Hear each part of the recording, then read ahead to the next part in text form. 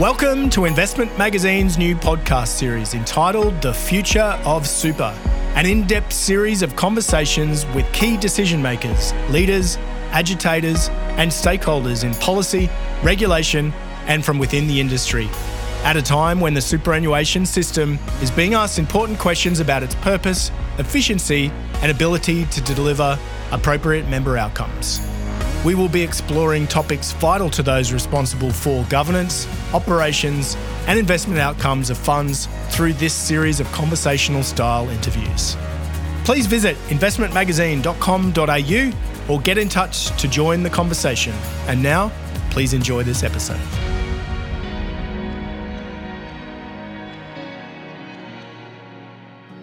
AIA Australia is a leading life and wellbeing specialist with nearly 50 years experience and a commitment to help Australians live healthier, longer, better lives. Visit aia.com.au to find out more. I'm joined today by Luke Barrett, General Counsel at Unisuper, and David Gallagher, a visiting fellow at RoZetta Institute. Good morning, gentlemen. G'day, Matt. Good morning, Matt, and it's great to see David. And look, I didn't know this was going to be an audio-only recording, and so David and I have shown up in resplendent in our tuxedos. Good to see you both in your tuxedos. Yeah, and look, for the benefit of the people listening in, I must say, David, your cummerbund is magnificent. Thank you.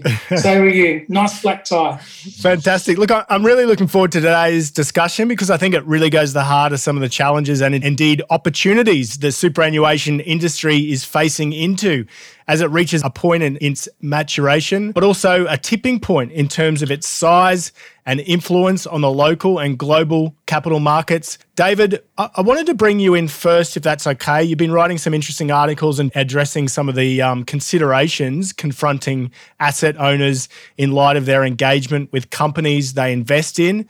This discussion about concentration of ownership in companies among local super funds is a live one. Do you think it's a real issue?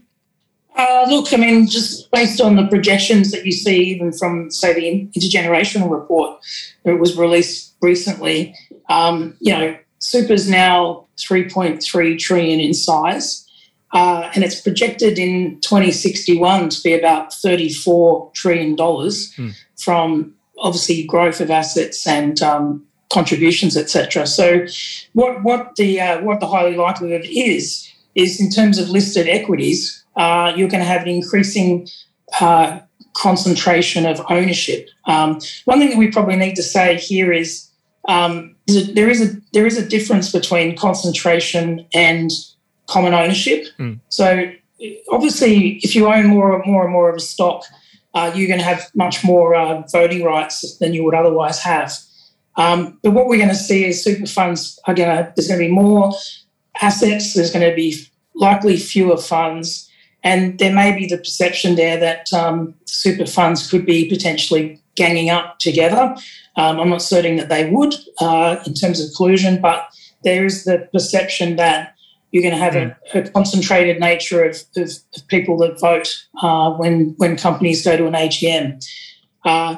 Is it a good thing? Well, it's highly likely that even though we have home bias in our marketplace, where there's a disproportionate amount of money that's invested in the local economy, super funds will naturally need to go looking elsewhere for assets if they're going to become very dominant on the ASX.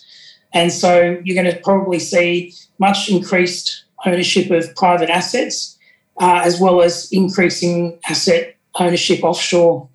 Yeah, it does feel like we're kind of on the precipice, doesn't it, of this transition from a sizable, but in the course of history, maybe a small-sized industry compared to what we might grow towards. There's a parliamentary inquiry into this concentration, and potential, inverted commas, collusion coming up. What do you think this inquiry might find, and what could it do? Like, what outcomes could it create?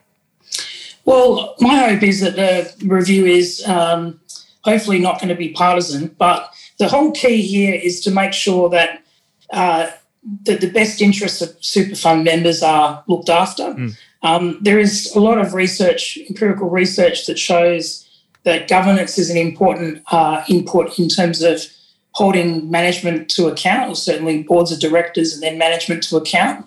And so fiduciaries, etc., with superannuation funds, they have every right to look after the best interests of their members, and that requires them to follow up with appropriate governance oversight. And so, naturally speaking, they should be voting their shares.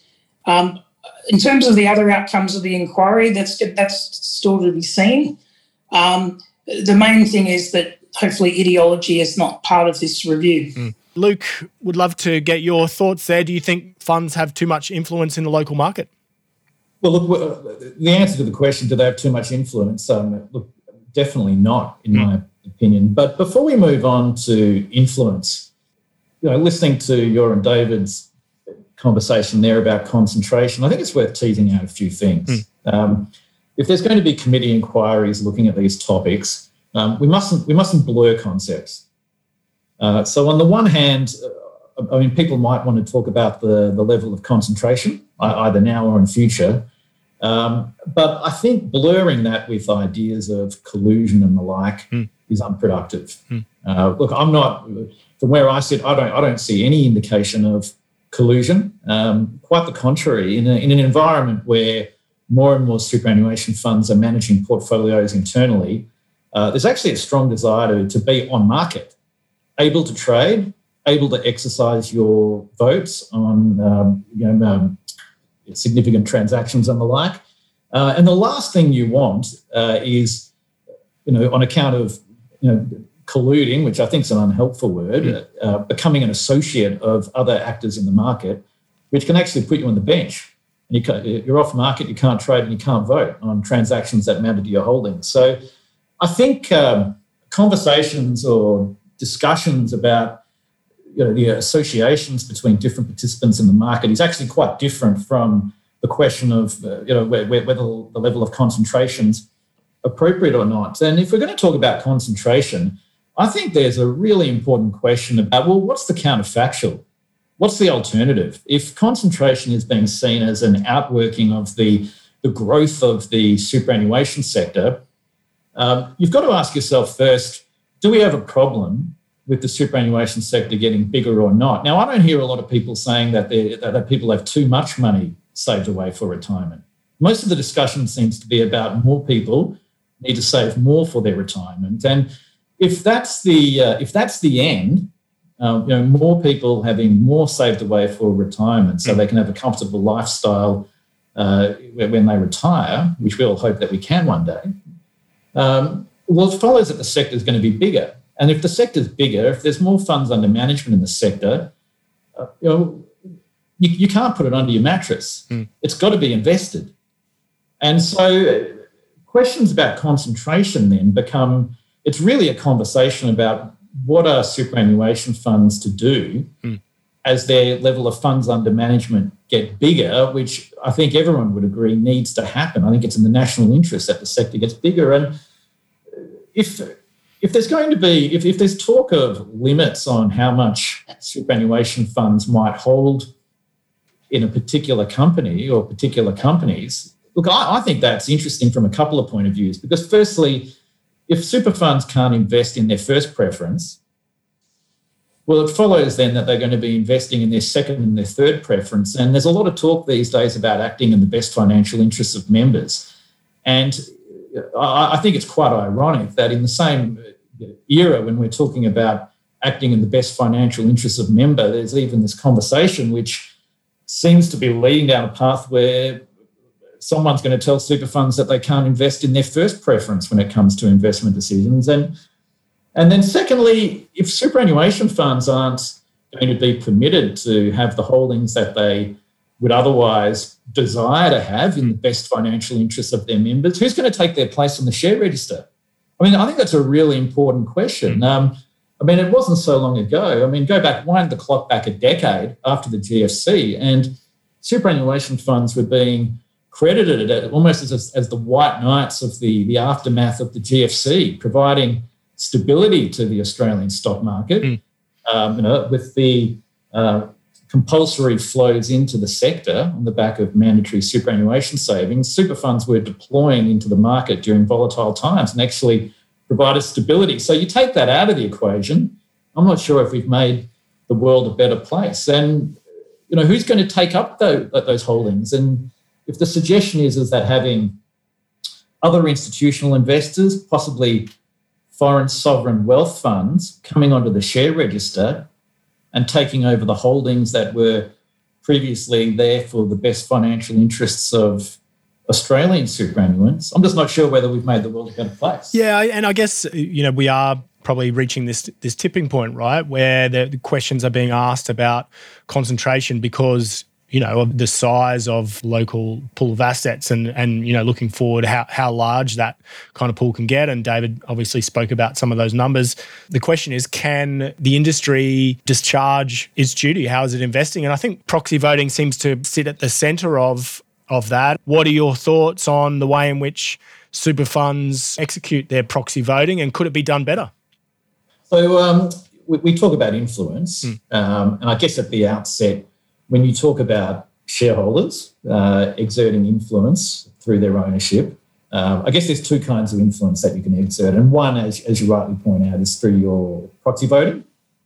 And secondly is through your engagement with the companies.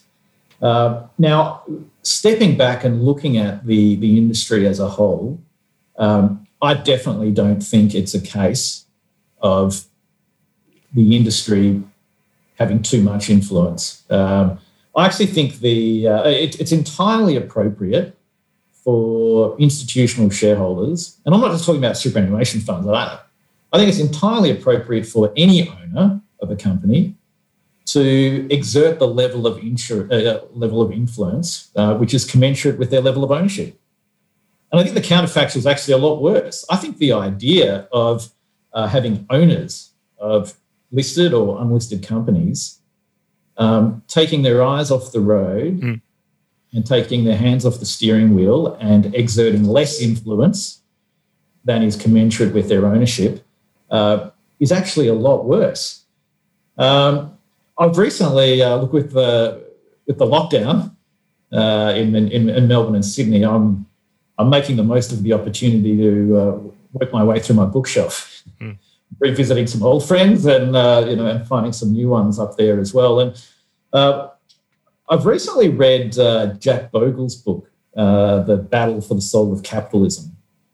And that book's about 15, 20 years ago now.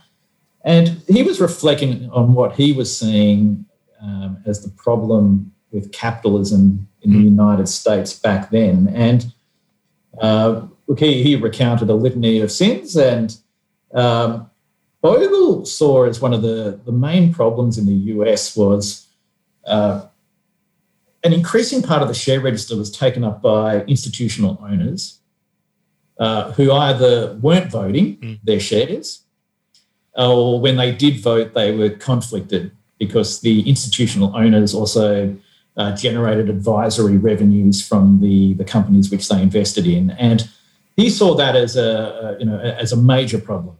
So you've got capitalism is based on owners putting up capital, which is at risk and should generate a return for the owners. And management and boards should be accountable to the owners. And he saw it as a great problem over there, that with mum and dad, or mum and mum, or dad and dad investors being ousted off the share registers increasingly by institutional investors who weren't exercising their rights of ownership. Yeah. And look, Bogle had a quote in there, and he was talking about his view of the US situation. And Bogle's quote was, when you've got strong management, weak boards, and passive owners, that's when the looting begins. Yeah. And when it comes to Australian superannuation funds, as we stand today, it's actually the exact opposite of that. I think if Bogle was here today, he would look at the approach taken by Australian superannuation funds and see that as the exact opposite of the problems which he saw in the US when he wrote that book. And he's got a whole chapter in that about what needed to change in America to turn the situation around. And I think that's actually what Australian superannuation funds are doing, because they're not passive owners. They haven't taken their eyes off the road. They haven't taken their hands off the steering wheel. They exercise their rights of ownership, and they're not conflicted because of the sole purpose test. Super funds aren't there generating advisory revenues from the listed companies they invest in. So you actually have active owners of capital actively exercising their ownership rights in a non-conflicted way, either with the benefit of external input on how to exercise their voting rights, or increasingly with their own internal expertise. While we're talking about it, where are we, do you think, on that journey? Because I know recently we've kind of arrived at a place of some combination, as you alluded to there, of an outsourcing as well as a bit of an insourcing of those voting duties. And some of that outsourcing can lead to what appears to be a bit of harmonising of views among superannuation funds. Well, as funds get larger, and Luke mentioned also the increasing propensity of super funds to internalise their operations, super funds are becoming much, much more sophisticated than they were, say, 15, 20 years ago. They have the capacity now, being actual fund managers themselves, to actually be across the management issues of companies and how companies are performing.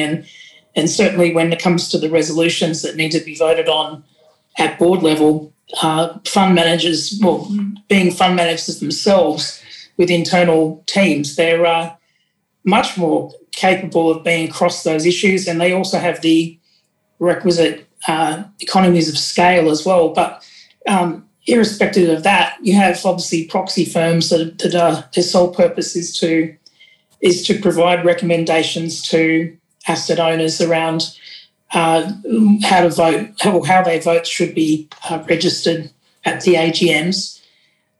Look, I think increasingly you'll find that proxy voting organisations will still be important in the process, but I think they'll become less relied on, I think, by some of the large super funds themselves, given that they are increasingly large and that they have a strong capability of assessing the viability of the companies in which they own. I think the thing, though, when it comes to proxy voting is it's really important that a super fund executive is able to use the proxy information to advise them about their decision making, rather than feeling that there's a dictation of, well, if I don't vote in accordance with one of the proxy advisor companies, then I need to have a really detailed reason as to why I'm voting counter to what is being recommended. I think it's really important, and it's in the interest of members that super fund executives have the freedom to be able to either elect to follow the advice that a proxy firm provides, but also to have the freedom to be able to counter decisions. And then we wouldn't expect, I think, that proxy firms that their recommendations wouldn't be followed very often. I think they usually are, and there's good reasons why they are, but I certainly wouldn't want super funds as fund managers essentially to not feel that they can go against what the recommendations of a proxy firm happen to be. How does it look like from within your fund? I mean, I know Unisuper obviously is the fund in the market that probably has the most internalised, investment management in the industry. Well, from what I see, I'm really confused by the debate, to be honest. I think if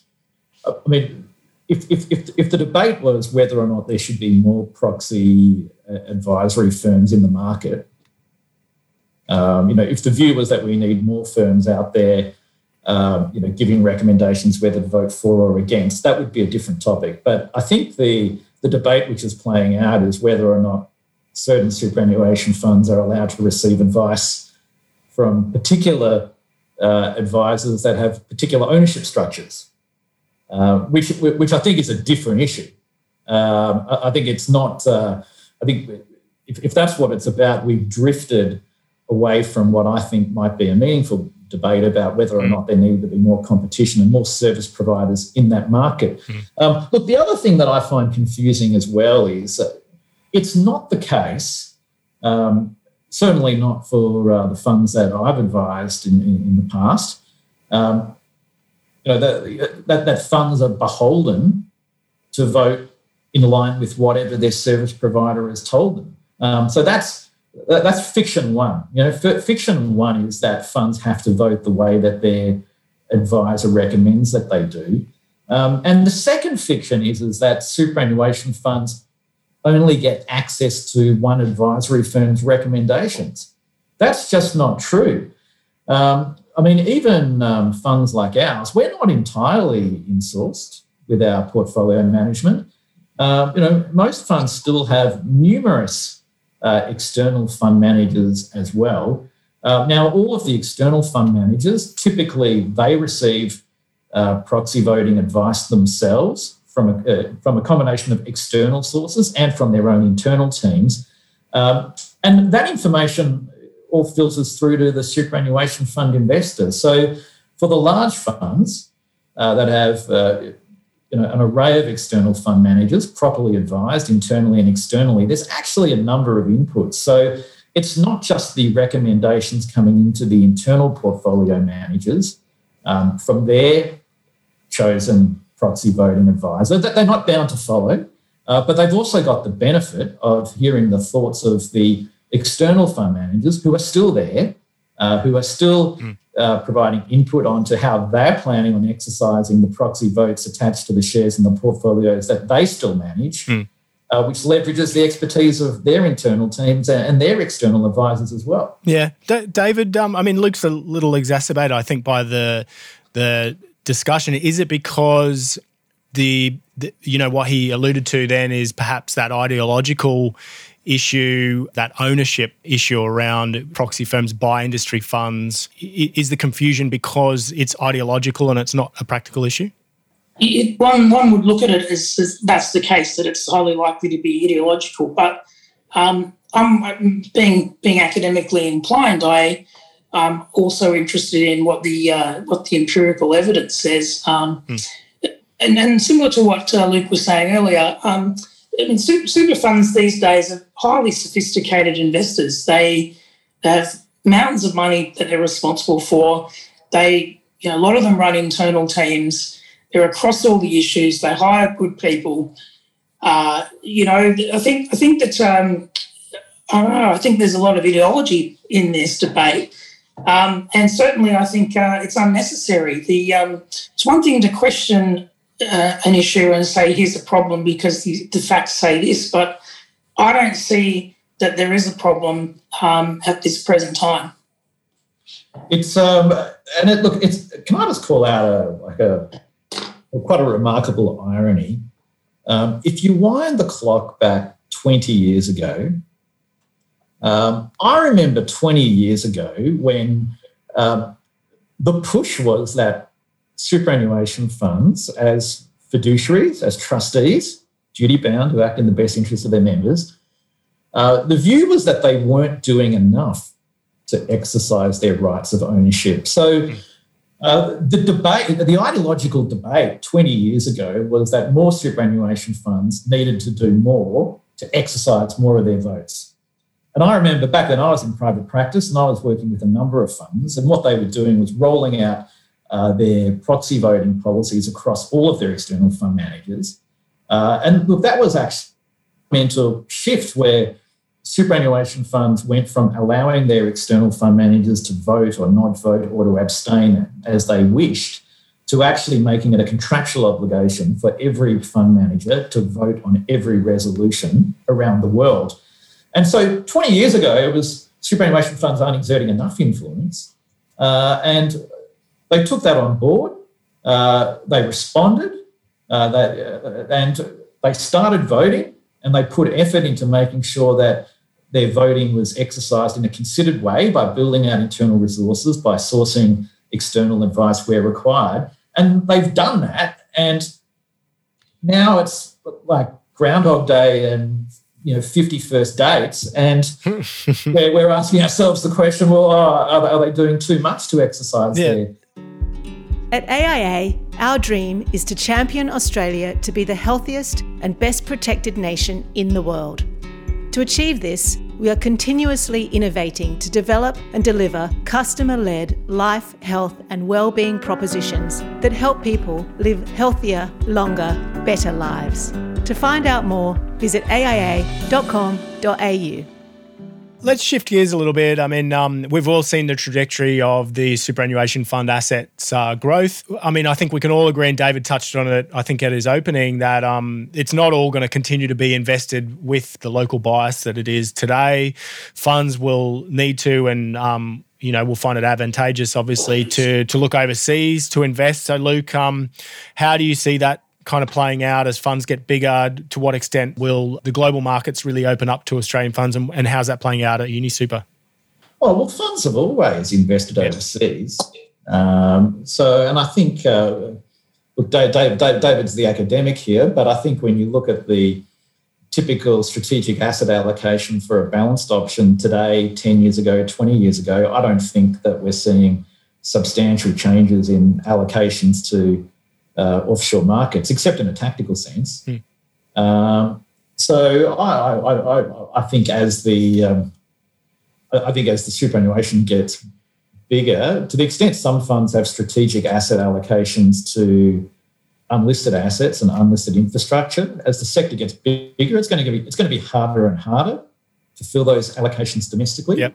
I think increasingly there will be, there'll be pressure and the desire to look offshore. Yeah, and one thing we haven't really touched on is private markets. I think as a default been talking a little bit about public markets. David, how do you see the overseas trend playing out? And in addition to that, to what extent will the private markets play a bigger role? Yeah, just before I get to that, just following up from Luke. Luke's right, where it's not just that the super funds in Australia are getting bigger and that they're investing, bigger fractions of their wealth into local listed equities. You've got sovereign wealth funds, as Luke mentioned, and you've even got very large Canadian and other pension funds that are wading through our markets as well. So it's not like there's going to be a very, very very small number of participants with large positions in our companies. But just to your question there, naturally, we're always going to see a home bias. That's just prevalent across every country where there's a bias to your home market. There's good reasons why that is. But as your asset pool gets larger and it's chasing a smaller number of options at home, obviously you're going to be needing to go offshore. Now, Australia's only a bit over 2% of the total world's asset pool. Compared to, say, America, which is about 50%, our opportunities offshore are obviously much greater, given that we're only coming from a 2 and a bit percent allocation in terms of what our market represents.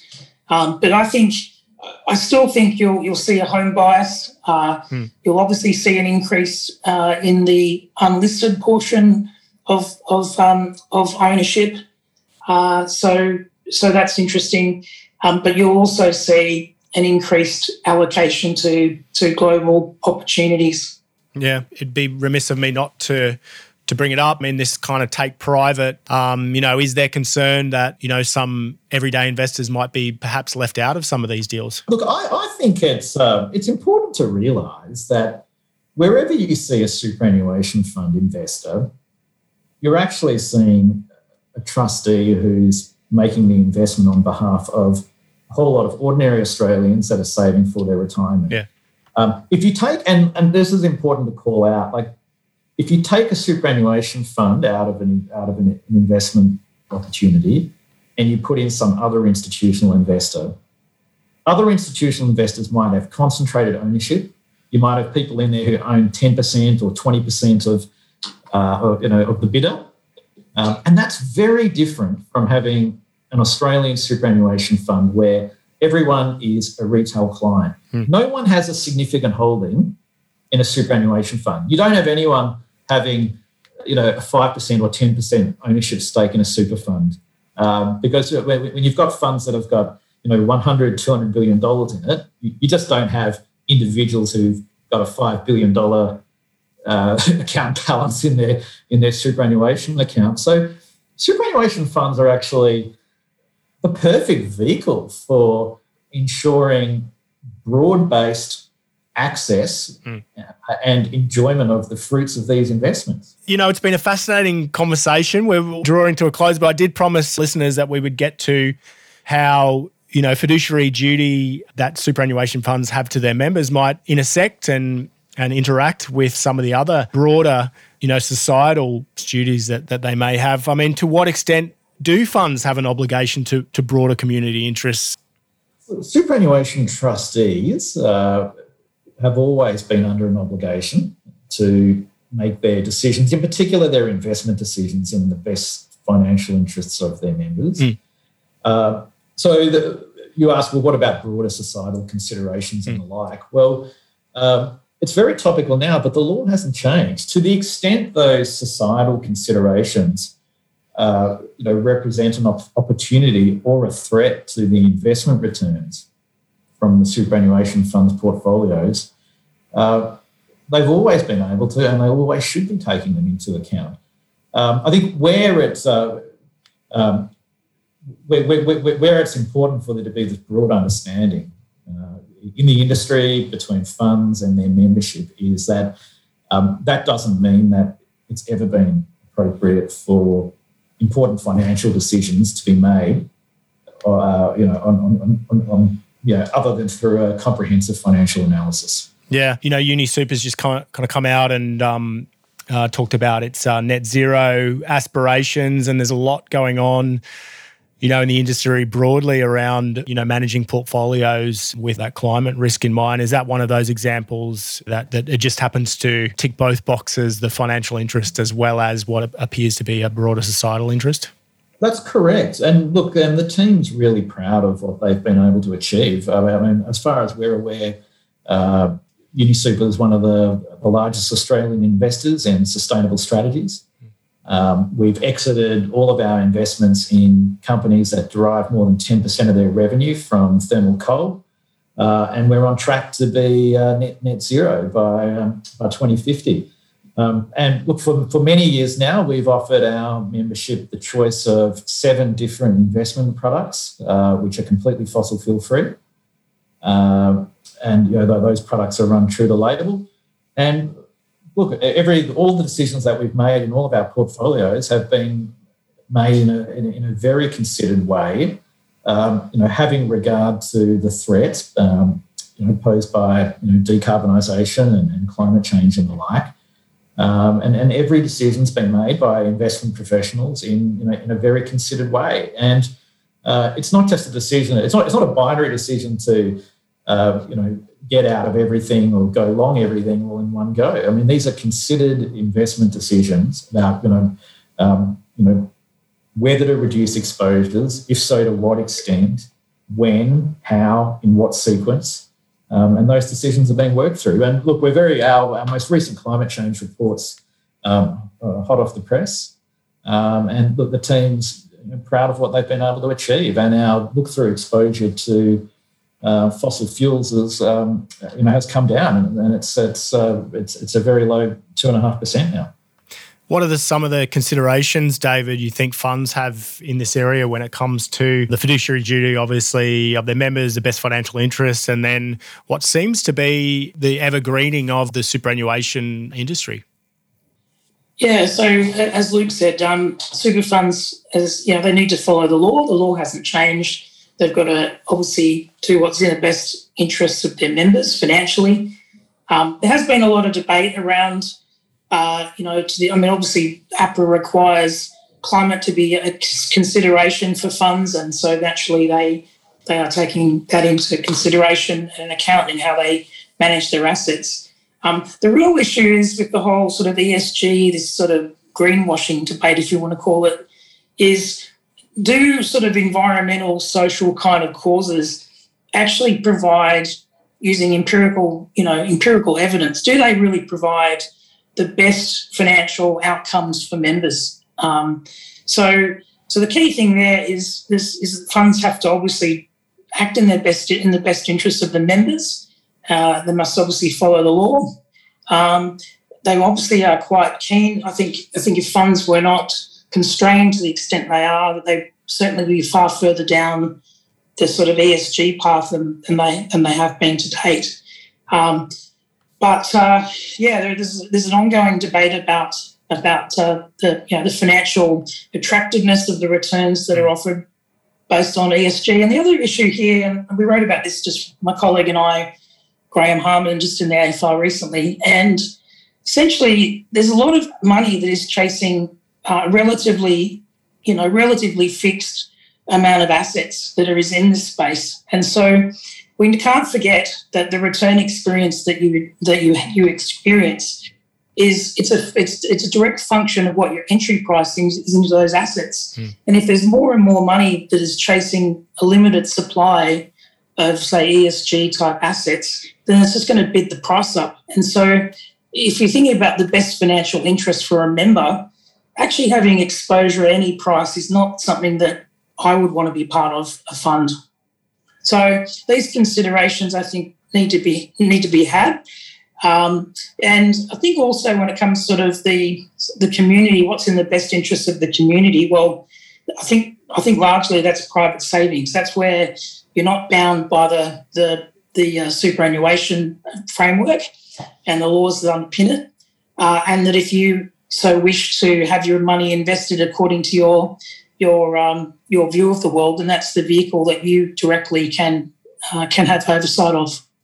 Yeah. This is actually an area where the zeitgeist has completely swung around over the last 20 years. When I think back to the early 2000s, when you started to see SRI products coming out, being offered, being put on the menu for superannuation funds to choose, the debate back then was whether fiduciary duties even enabled trustees to even offer these products. And people worked out that, well, of course it's all right to offer them. Now, a lot of funds do, and we've got 7.